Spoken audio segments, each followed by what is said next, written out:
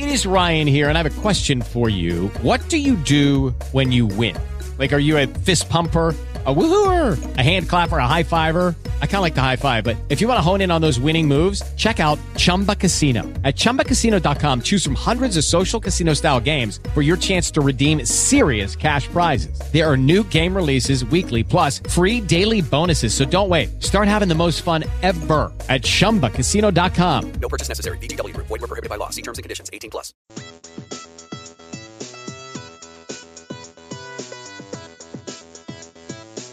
You are listening to On the Daily, the RotoViz Daily Fantasy Sports Podcast, powered by RotoViz Radio.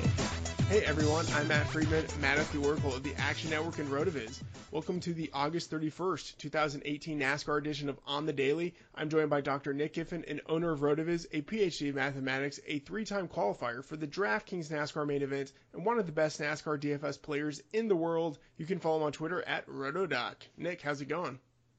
Hey, Matt. I'm doing great. Nice, refreshing weekend off. If you guys have been following me on Twitter, you know I'm on a bit of a staycation here in Las Vegas. So the wife has 11 days off, and I have all of that time off as well, except, of course, preparing and doing all the content for Darlington this weekend. But I've definitely been enjoying the time off with my wife. We went to the Strip for a couple days.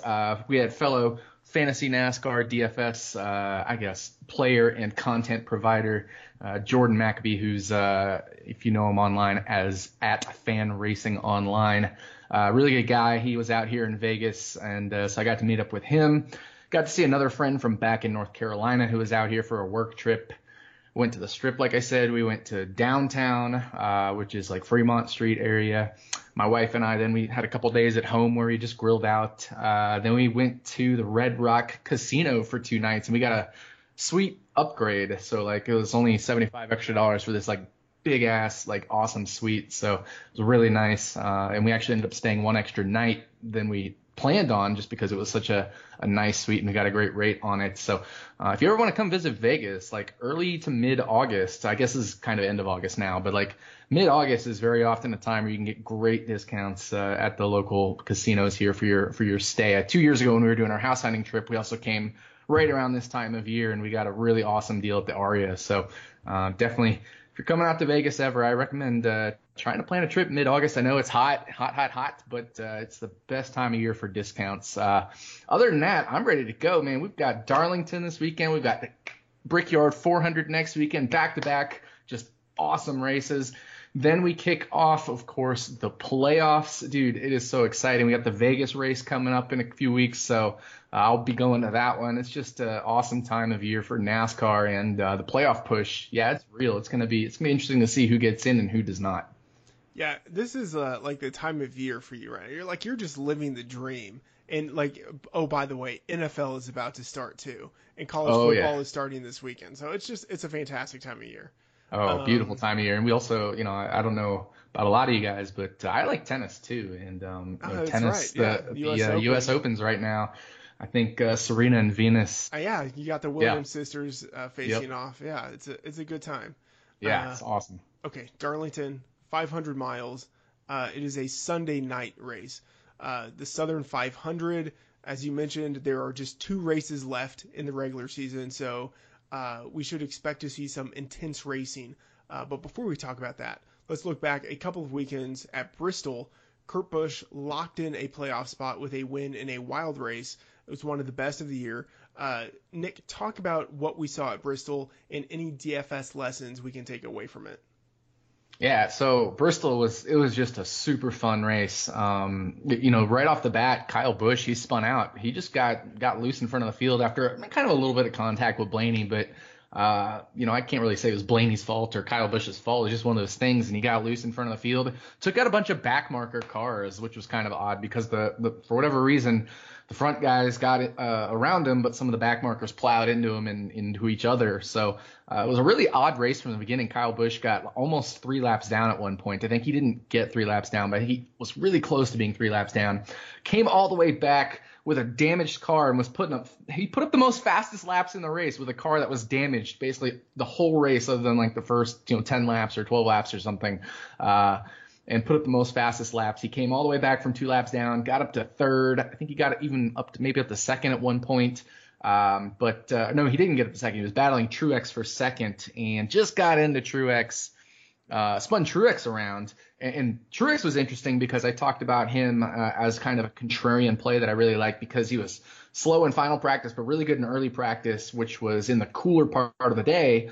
And so the race was at night. And so I thought that Truex would really come around as it went into night. And Truex was kind of junk all day. He actually went down a lap early, got back on the lead lap, came back, was pressing for the lead. And man, I was really high on Truex. I had like 35% exposure to Truex, and he was only 12% owned or something like that. And, he came back and almost got the lead, but Kyle Busch got into him, and then Kyle Busch ended up getting contact on one of those restarts and fell back. Kyle Larson was a non-factor, which I thought was crazy. He started on the pole, and he's, Bristol's one of his best tracks, and it was really odd to see Kyle Larson struggle. So it was a very strange race, a lot of different leaders. Ultimately, Kurt Busch picked up the win, and I thought I was going to be overweight on Kurt Busch. He was starting 9th. And I had like 25% Kurt Busch, but I think he only ended up around 20 or 21%, or I think he ended up around 20 or 21% owned. I thought it'd be a lot less. So wish I had a little more Kurt Busch. But the big DFS lesson learned from Bristol is I did play too much chalk. I played a lot of Kyle Larson. I played a lot of Kyle Busch because they were starting, both inside the top 3 there, 3 or 4. I can't remember exactly what Kyle Busch was starting, but I know, Larson was on the pole there. I think Kyle Busch was second. So, I played too much of those guys, and neither of them ended up having the day we wanted. I kind of just didn't play the predictive nature of Bristol is that it's a low predictability. The model was very low predictability, and I went too chalky at Bristol. So lesson learned there. I went really chalky at Chicagoland where the model was like 0.75 and super low DNF rate. I didn't go quite like, Chicagoland chalk here at Bristol, but I definitely went too chalky with the model only being around 0.45, 0.46, something like that. Should have played a little bit lower exposure to both Kyle Busch and Kyle Larson. Thought they were a little bit more safer plays, and they were. I mean, that's what I thought they were anyway, but, things happen. So that was kind of the lesson learned from Bristol. Okay. Let's talk about Darlington, a 1.366 mile egg-shaped track. It is highly banked. It is a steep track, but among the steep tracks, it is unique. Turns 1 and 2 are different from 3 and 4. 1 and 2 have a much wider radius. Can you talk about the racing at Darlington and what we should expect to see on Sunday? Yeah, dude, Darlington is such a fun track. I mean, if you watched practice at all and you saw some of those in-car camera views, it's just a crazy race. The drivers are riding around, the outside of the track. But definitely 1 and 2 are different than 3 and 4. You can carry a lot more speed in 1 and 2 because of the wider radius. 3 and 4 are a little tighter radius. So you have to drive it a little bit differently, but that makes it really hard to set up the cars for both ends of the track because they're definitely different in the way they race. It's not the same as Pocono, but we talk about Pocono being the tricky triangle with 3 very different turns. Darlington is similar. You got 2 different, essentially turns, 180-degree turns, not exactly 180s, but 2 turns that are very different from each other. So 1 and 2, you can kind of think of as one turn, and 3 and 4, you can kind of think as one turn. They're very different. Another thing about Darlington, it is a little bit of an older surface, so tires do matter. But it can be tough to pass at Darlington. We do get a lot of what we see as called a slide job, where you have to dive under a guy and then get back up into the high line. So we'll see some slide jobs, and so passing is definitely a premium at Darlington. If you can make passes at Darlington, you're going to be in good shape. One other thing that very often happens at Darlington, I mentioned the tires, I mentioned how passing is important. But pit road entry, we saw this at the end of practice on second practice earlier today. Bubba Wallace was trying to come into pit road when practice ended, right? Practice was over. Everything was done. And he had to try to make his way onto pit road, and he missed pit road. Obviously, he's not raced in a cup car at Darlington before, but I think Jimmy Johnson, so the second time Bubba came around the track, Jimmy Johnson almost ended up missing pit road. And Jimmy Johnson's been doing this forever. He's very good at Darlington. So that is something I think we can see as well, will be some pit road penalties or even just flat out missing pit road. I do think it's a little bit easier at night to not miss pit road. The wall is very white. But in the day, the wall blends in a little bit with the track and in the sky, makes it a lot tougher. But yeah, just some interesting little facts about Darlington there, and the way it's just a very tough track. It's definitely a driver's track, and as we'll talk about in the kind of in the model and stuff like that, it's definitely a driver's track. Okay, we are recording this on Friday. 2 practice sessions have already taken place. Qualifying is tomorrow, and then the race is on Sunday. Talk about the content schedule for the Southern 500. Yeah, so as you mentioned, of course, qualifying tomorrow. When qualifying is over, I'm just going to get right to work on all the content. The article will be out within probably an hour and a half as usual. Excuse me there. Let's see. So qualifying is at 2 p.m. Eastern time, means it'll, ballpark be over around 3. And so 3 Eastern, so noon Pacific. And then I'm just going to get right to work on everything. We'll have the apps updated, the article out, hopefully within like 90 minutes for the article, another 30 minutes for the apps. So within 2 hours, everything there being done. And then later Saturday evening, I will record RotoViz Live. Of course, taking your questions there on Twitter using the hashtag RVLive. And I plan on just knocking out everything on Saturday so that Sunday morning really can just focus on lineups and also on making sure that there's no kind of major things with drivers moving to the rear or anything like that. We almost had that situation at Bristol 2 weekends ago. Kyle Busch failed pre-race tech twice, and if he had failed pre-race tech the third time, he would have gone to the rear of the field, but he would have stayed in his qualifying position for DraftKings purposes, but he would have started dead last. That would have killed all of his potential dominator points. Not all, but a very large chunk of his potential dominator points. We know obviously didn't really end up dominating a lot anyway, other than the fastest laps at Bristol, but definitely would have killed those laps led dominator points for him there for a large chunk of the race. So those are things you need to be aware of. That could happen, at Darlington.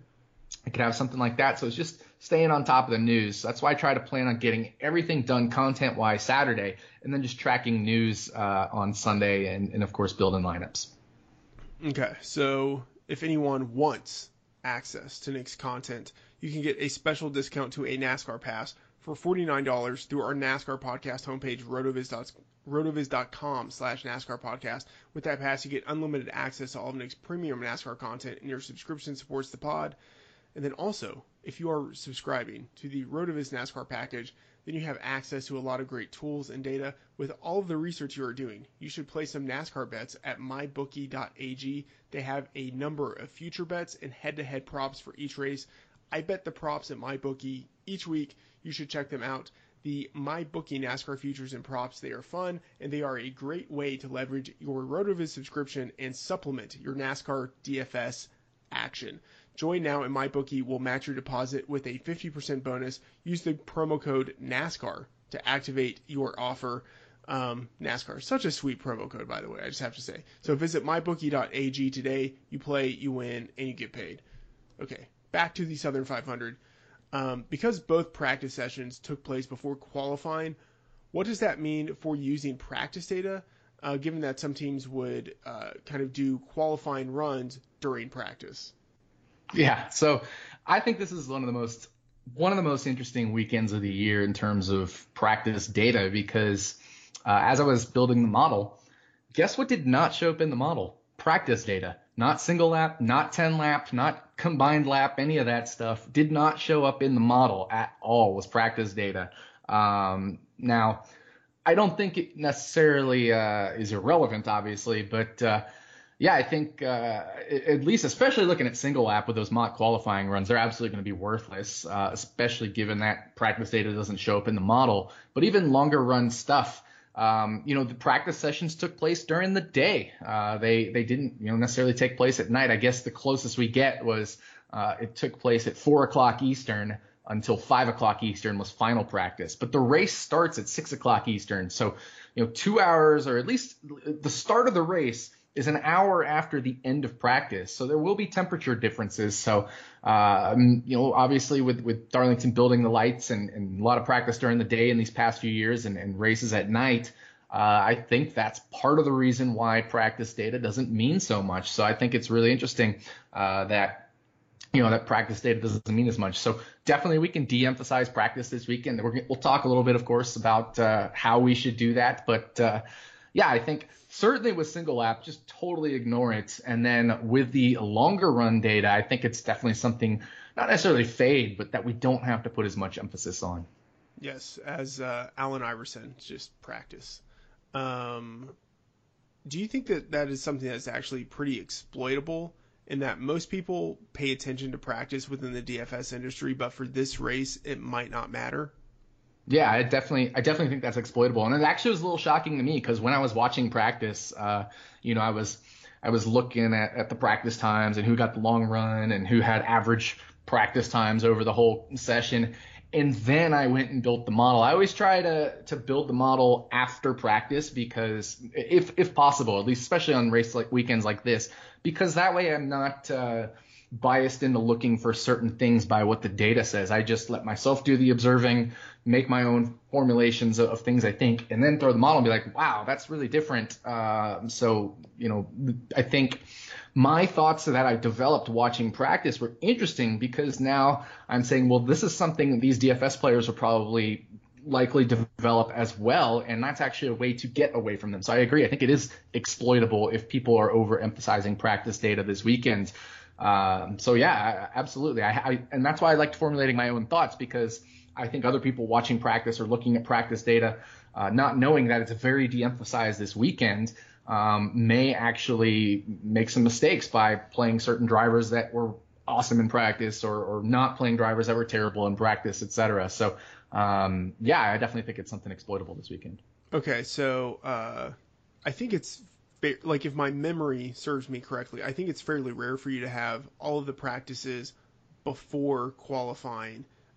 So outside of the restrictor plate races, is this the first time this year, or how often has it happened this year that practice data just doesn't factor into the model? Yeah, I mean, outside of the plate races, which of course, practice is pretty much irrelevant.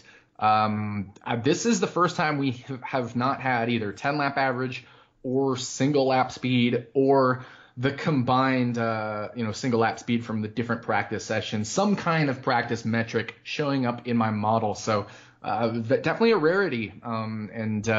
That's taking into account, I did two different models. I took into account all of the Gen 6 era for Darlington races, so from 2013 on. And I just looked at 15, 16, and 17, which is when they started cutting the downforce off of these cars a lot more. Both cases, practice data did not show up as significant in the model. When I built the top 30 models, it didn't show up in none of those practice metrics showed up in any of the top 30 models using both different data sets there. So definitely something I think, I definitely think it's a really unique situation. Okay. So with practice before qualifying and it's daytime versus a night race, I'm assuming that DFS players should completely ignore practice data this week. I basically already asked that question, but yeah, right, basically just ignore it. Or I wouldn't say completely ignore it. And the reason is this: the model has a lot of different factors, right? So there's other factors that go into the model, and what I found is practice data does correlate strongly with some of these factors, but what I think it is because these other factors are stronger predictors, you basically model out the practice data itself. So the practice data is essentially proxies for just the other data that's much stronger. So I don't think you can completely ignore practice data, and I think just that these other factors are going to be much stronger indicators of performance, and that's why they're the ones showing up in the model and practice data is not. If a driver is just absolutely totally junk or absolutely totally in love with their car, I'm still going to kind of mentally note that and probably get a little more exposure to them. But I definitely don't think I might be as high as the industry, just because I do want to get away a little bit from some of the practice times. Okay, so you mentioned that practice is correlated with other factors, other data. What are the other factors that are flashing in the model? Yeah, so at least obviously for finishing position, really interesting model. The number one factor in both of the different data sets I looked at is actually track quality pass percentage. So what is your quality pass percentage in past Darlington races? And that shows up in almost all of the top 30 models, not all of them, but most of the top 30 models, and definitely all of the top 12 models there. So track quality pass percentage. And like I said, passing at Darlington is a premium. If you can get that slide job, if you can find ways around the other car, it is really a driver's track. And that's why it's not track type, not steep track quality pass percentage. I think one of the misnomers about steep tracks is some drivers are great steep track racers. Well, yes, that's true. But that usually means the other three tracks, the other three steep tracks, or Homestead, Dover, and Bristol there. But at Darlington, it's track quality pass percentage. You could also use track driver rating. They're very highly correlated with each other, but track quality pass percentage is the one that really dominates the model. Then the other factors that show up are your recent quality pass percentage on, just all the tracks this year, or at least the past half season or something like that. And then your fastest laps this past half season as well. So the model, I also put in year to date, but the model actually just picked up the past half season. So if you could chop it down to like 15 races or something like that, that actually shows more significant than we've had. We've had 24 races this year. This will be the 25th race.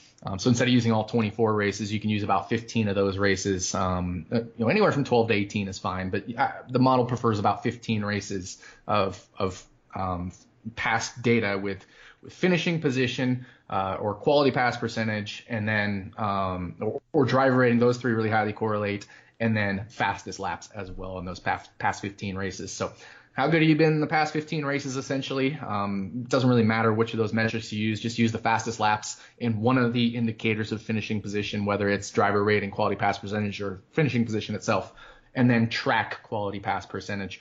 That's really it. That's all that goes into the model. And, I think it sounds like such a simple model, but with Darlington, it really makes sense. How is your car this year? How have you been this year, or especially recently? And then how good are you at Darlington? That really does make a lot of sense, especially knowing that practice data doesn't make sense. Starting position also doesn't factor in. So, the driver's going to be good at passing at Darlington and have been good this year. Kind of also just correlate strongly with those that'll probably be good in practice now, especially over longer speeds, longer runs, I should say. One of the other things, the other reasons we don't get longer run data at Darlington being as significant is because the track really transitions, very much transitions. If you look at practice speeds in the opening practice session for 10 lap average, all the guys who made their runs earliest in the opening practice session, made their long runs, were at the top of the charts. Then Jamie McMurray blew an engine. There was a long track cleanup. The track heated up. And all those guys who made their long run after Jamie McMurray blew his engine were far, far, far slower. I mean, like 4 miles an hour slower over 10 lap average. Then you go into to the second practice session, the final practice session. And again, all the top guys made their fastest 10 lap runs early in the session until I think you get around to like Jimmy Johnson, who was somewhere in the mid-teens, who made his run a lot later. So that's another reason why long run data isn't going to be as reliable. So the track is really going to change going into the evening. And so that's why it's such a driver's track. If you're good at Darlington, you'll be able to, just drive the track itself. And that's why I think these statistics end up showing up. Okay. How predictive is the model? Model's actually, strangely enough, it's pretty predictive. I think if we kind of look at all of the tracks this year, it's right in line with the others, around 0.65, not 665, 0.65, which is a lot of kind of the more predictive mile and a half ovals. So it's strangely for the drivers that do end up finishing the race, it's pretty predictive, even though I guess we'll talk about the incident rate here, but the incident rate is actually pretty high. That seems kind of counterintuitive, that a track with a high incident rate has a predictive model, right? I mean, that those two things normally don't go together, right? Yeah, exactly. And that's one of the things I was trying to wrap my head around. So that incident rate at Darlington, if we go back to 2014, let's say, then the incident rate is around 0.245. But if we cut out 2014 because they really started trimming the downforce in 2015, the incident rate is just over 20%. That's still pretty high, though. I mean, 40 cars in the race, you're going to expect 8 cars on average, ballpark, give or take a little bit, to have incidents. So yeah, I mean, it's a pretty high incident rate. And what I think it is just things happen at Darlington. Very often they happen to the back markers, though. So I think one of the things that we can take away there is very often, like I said, they do happen to the back markers, and that those guys don't really get, thrown into the mix there in terms of like getting up high in the finishing position or anything like that. So you're not really affecting the predictiveness of the finishers. Now, obviously, we'll have some higher finishers who have incidents as well, but those things tend to be more like crashes than and don't necessarily shake up the field a ton, I guess. But it really is counterintuitive. I'm kind of struggling to wrap my head around why that is. But it's not like this is like Chicagoland, which is like 0.75, or some of the other tracks like Phoenix, which is around 0.7. This is still around 0.65, so not necessarily the highest, but it does fall in line with some of the mile and a halves in terms of predictability. But it is kind of interesting that it does have a high incident rate and predictability. As for how you attack that in GPPs, I think I'm less worried about the incident rate. You can't really predict incidences, but the fact that you can, you do have a pretty predictive model here, and it's not relying on practice data. That's where I'm going to be, tailoring my strategy to this weekend, is just trying to figure out what the field is going to do based off practice data, and then avoiding that. So, obviously not completely avoiding it. If driver looks good in practice, you would think he probably does have a good car, but maybe not as good a car relative to the field as you would think, because he's maybe a worse driver at Darlington, something like that. So definitely I'm going to play them because of what happened at Bristol, where I didn't, I was too predictive at a track that was 0.45. What I want to do here at Darlington is really follow the model. It worked at Chicagoland. It worked at Watkins Glen almost, where I almost won a couple of the different large GPPs at Watkins Glen until, just an incident happened essentially, or whatever race it was after Watkins Glen. It was some mile and a half oval, I think. But I also did well at Watkins Glen. So, I think it's just one of those things where I really want to make sure I'm paying attention to the model and what goes into the model this weekend. Okay, well, it's interesting. So we have a predictive model, but we also have a track with a high incident rate, and it's hard to predict which drivers won't finish the race. So how are you approaching GPPs? Yeah, I mean, and like I said, it's mostly just looking at the model. I don't think there will be a huge, other than the people who listen to this podcast and me, tweeting about it or writing in my article, things like that. I don't think there will necessarily be a huge push of like fading practice times.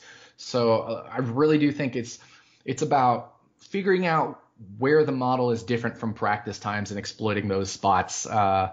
Like I said, you can't predict who's going to have incidents. Usually it comes from back markers, so maybe you play more of a balanced lineup. And as we'll talk about with the dominators, I think a balanced lineup can really make a lot of sense this weekend. Obviously, you're going to need dominators, and if it's a high-priced driver, then you're going to have a high-priced driver dominating. But I do think a balanced lineup will be an interesting proposition this weekend. Okay, let's talk about dominators. 367 laps. So dominators are going to be critical to winning a GPP. How many dominators do you think we are likely to see, or do we normally see at Darlington? Yeah, I mean, it definitely varies, like most Darlington races do, in terms of dominators. Last year, there were three major dominators. Kyle Larson led 33.9%, Danny Hamlin 33.8%, and Truex 20.7%. They both had at least 12% fastest laps, and all three put up at least 72 DraftKings points. If that happens, you're going to have three dominators in the winning lineup, especially when you get drivers like last year, like Ty Dillon, started 25th, finished 13th. He was going to be in the lower price range there. You had Ryan Newman, who put up 47.5 DraftKings points. Austin Dillon, 51 DraftKings points. Kurt Busch was in probably that mid 8K range last year. So you definitely had a three dominator lineup feasible in winning, Darlington GPPs last year. Then you go back the year before that, it really was Kevin Harvick as the main dominator. And then Keselowski and Larson were kind of minor dominators, with 12, both around 12.5% laps led. Larson 7.5% fastest laps, Keselowski 11% fastest laps. So again, more likely a three dominator race there. And you also, all three drivers put up at least 60 DraftKings points. And then you also had drivers, like Casey Kane again, Newman again, popping up as Chris Buescher, popping up as plays that were feasible. So I think we're leaning towards 3 dominators this weekend. But problem is, you usually don't know who that third dominator is going to be. Yeah, and you go back 2 years ago. So not last year, 3 years ago. Again, 3 dominators, Keselowski, Hamlin, and Harvick. And you see a lot of the same names there as well. But that race also, one thing I thought was sneaky was Kurt Busch. He only led 1.9% of laps led, but he did have 13.4% fastest laps. So fastest laps also play an important role. And if Kurt Busch was in that mid 8K price range, or those 13.4% fastest laps, that's a lot. I mean, you're talking about over 40 fastest laps. That's 20 points there. Kurt Busch ended up with, he started second and finished 6th. So you'd think, he got the negative place differential, but he still had 60.25 DraftKings points because of all those fastest laps. So fastest laps will play a role at Darlington as well. So I usually think we're looking at 3 dominators. And if we look at their starting positions, 2015, it was 1, 3, and 6. If we go over to 2016, their starting position for the dominators was 1, 2, and then Kyle Larson started 16. And then we go to 2017, starting position for the top dominators was 4, 9, and 2. So they usually come from pretty far forward. Kyle Larson, in 2016 being the exception, but other than that, they were basically all inside the top 10 in starting positions. That's really where you're choosing your dominators from for the most part at Darlington. But things can happen at Darlington with the high incident rate and getting some cautions and some strategy and things like that. Okay, what is the data that you are using to identify the drivers likely to dominate this weekend? Yeah, I think it's super interesting this weekend in terms of the data that we're using, because very often laps led and fastest laps, they strongly correlate, and the data that goes into them strongly correlates. At Darlington, a little bit less of that. So there's going to be different factors that go into laps led than go into fastest laps. So with laps led, a lot of what ends up showing up is your year-to-date performance, year-to-date finishing position, year-to-date fastest laps. Also, of course, your starting position, and then your Darlington past kind of finishing position, or even steep track finishing position, which I think is weird that it shows up, but I prefer to use the Darlington past finishing position. So basically, how have you done this year in terms of finishing and dominating, where you start, and then how you've done at Darlington. But with fastest laps, it's really different. There's a lot of factors that show up in the model, including final practice. That's one spot where maybe you can use a little bit to infer fastest laps. So that would be your single lap speed in final practice, which kind of is weird because you get some qualifying laps in final practice. Obviously Casey Kane, he was up there in final practice, but he made some qualifying laps, but a lot of drivers didn't. So you can mostly use single lap speed in final practice. The indicators that are much stronger are a lot of the track specific statistics. So Darlington pass laps led, Darlington pass driver rating, Darlington pass quality pass percentage, and then other things like year-to-date finishing and year-to-date fastest laps. So you're still using a lot of the year-to-date stuff like you got with the laps led, but you're pulling in a whole lot more track-specific stuff for fastest laps. And so you're going to see a lot of the same name drivers putting up fastest laps year after year after year, but there is some noise there. Obviously we saw last year Greg Galding had 2.7% of the total laps run fastest laps, and actually he only ran 202 of the 367 laps. So of the laps he ran, he had a 4.9%, almost 5% fastest lap rate. And that's because if you get off sequence and you get those fresh tires with Darlington, definitely having, some tire wear there, that you can get different drivers that put up fastest laps. So it does spread out, but oddly enough, I think fastest laps are going to be a key this weekend. Okay. You mentioned the model differences between fastest laps and laps led. How are you balancing the two sets of possible dominator points? So like I said, I think we see a lot of the big names dominating. We talked about Larson a couple times, Hamlin a couple times, Keselowski I think a couple times, Harvick in there. So you're going to get the big names dominating. Then I think from there, we want to so whichever big names you think will dominate, you definitely want to get in your lineups. But from there, I think it's really important to focus on fastest laps. Somebody like Kurt Busch, who has a really high fastest lap percentage at Darlington over the years, 8.9% from 2015 to 2017 in completed races, is actually the second most behind only Kevin Harvick.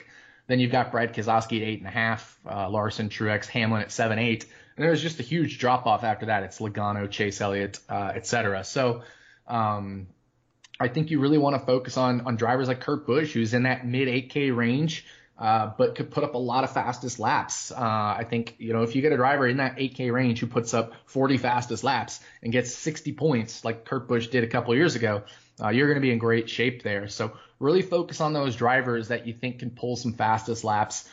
Does that make Brad Keselowski a sneaky play this weekend? I'm not sure, but I definitely think, depending obviously on where he qualifies and other things, I might want to try to sneak in Keselowski. But even if you go a little bit further down the list, I think there's some names that you might be able to pull, like occasionally Casey Kane or Ryan Newman have put up some fastest laps, especially in the past. But, David Reagan snuck in there once with tires. But then there's names that I think also don't stand out, like Kyle Busch. He's only led in the past 3 years 0.9% laps led and 2.5% fastest laps. That's 3 times fewer fastest laps than Denny Hamlin, Truex, Larson, Keselowski, Kurt Busch, and Kevin Harvick. Even if you go back to like 2013 and 2014 and pull up Kyle Busch, he did have the second most between 13 and 14, but that was still far behind Kevin Harvick. So, and those were when those cars had a lot more downforce. And then before that, you get into the previous car generation. So I do think it's possible to fade Kyle Busch if you don't think he's going to be a laps led type of guy here, which he hasn't shown to be the past 3 years. But I will say, of course, that past track laps led aren't an indication of future tracks lap led, as we talk about. So I do think, Kyle Busch still is in the dominator mix, especially to sound odd, but especially given his practice times and how he was the fastest over 10 and 15 laps in final practice. But I don't think it's a slam dunk with Kyle Busch. So if other people are going to be all over Kyle Busch, I'll probably be underweight on him, something like that. Okay, what drivers are you eyeing early in the week based off of the model data? Yeah, so as far as dominator performances, I definitely think Kevin Harvick is up there. He has the best driver rating at Darlington in the lower downforce Gen 6 era. Also the most laps led, the most fastest laps. He was right up there in practice times. So I think he's a guy we can use, and not just because of practice times, but because of also his track history. Definitely Denny Hamlin with the dominator performance as well. I will say, though, Denny Hamlin is pretty priced up, so he's a guy who could be an interesting fade as well. I've mentioned Kurt Busch.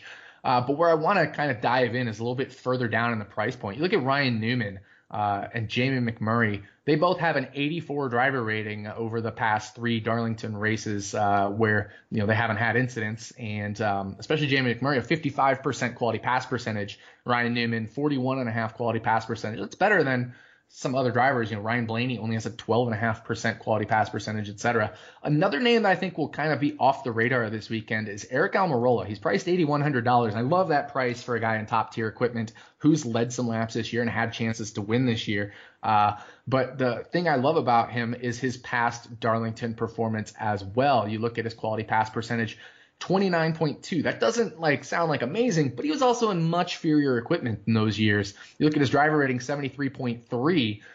Again, an inferior driver rating. So I think Almirola is a guy who could surprise this weekend. That's actually ahead of teammate Clint Boyer, who has a 60.6 driver rating and a quality pass percentage of 3 over the past 3 years. So in that, there was one year where Boyer was in inferior equipment, but the other 2 years he's been in pretty good equipment.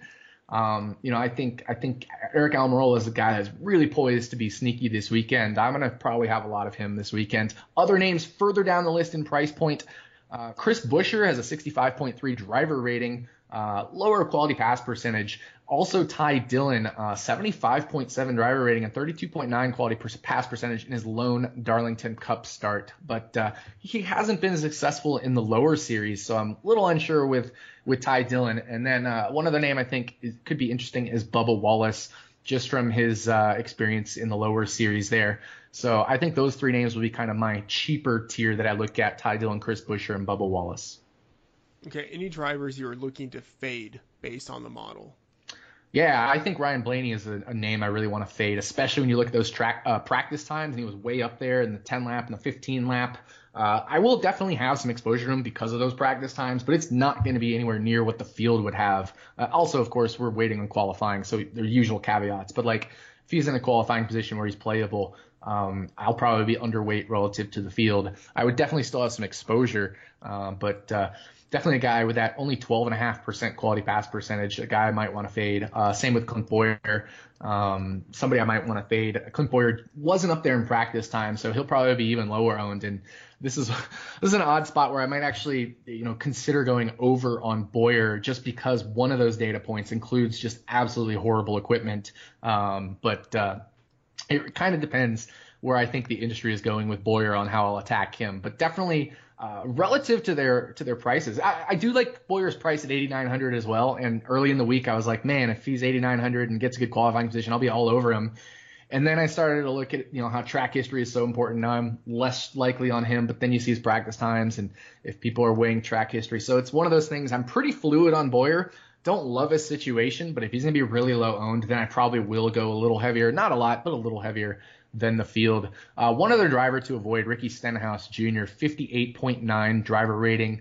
His quality pass percentage a little bit better, 19.8, but he really hasn't been able to put together finishes here as well. And finishing position does show up in the model. Like I said, track finishing position or year-to-date finishing position have both shown up in the model. So Ricky Stenhouse Jr., another driver I'm probably looking to avoid. Okay. Nick, final thoughts. Yeah, I think my final thoughts are just really pay attention to the model inputs. We've talked about fading practice, and we've talked about how fastest laps are important. Really, really focus on drivers that can put up good stats relative to their salary, which is why I still think I'm considering Clint Boyer, because if he was up in the 9K range, mid 9K range, like he's been for the past few races, I probably would just totally ignore him. But right here at 8,900, he's still playable, possibly. And kind of depending, like I said, on what the field does. So, yeah, I think really just pay attention to the model, what goes into the model, and don't get too involved in practice time discussion this weekend. Okay. Nick, fantastic show. Not just a good show or good stuff, but a fantastic show. Yeah, I'm excited, man. Darlington is we got back-to-back crown jewel races here with Darlington and then the Brickyards. So just like you said at the top of the show, exciting time of year. Yeah, that is going to do it for this very exciting NASCAR edition of On the Daily. For Nick Giffen on Twitter at RotoDoc, I'm Matt Friedman, Matt at the Oracle. Thanks for tuning in.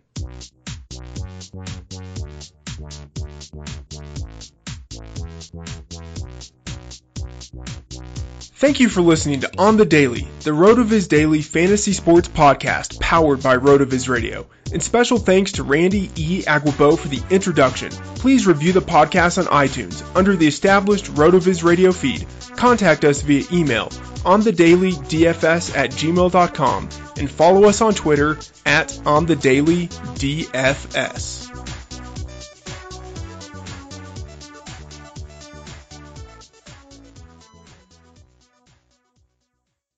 With Lucky Land Slots, you can get lucky just about anywhere. Dearly beloved, we are gathered here today to... Has anyone seen the bride and groom?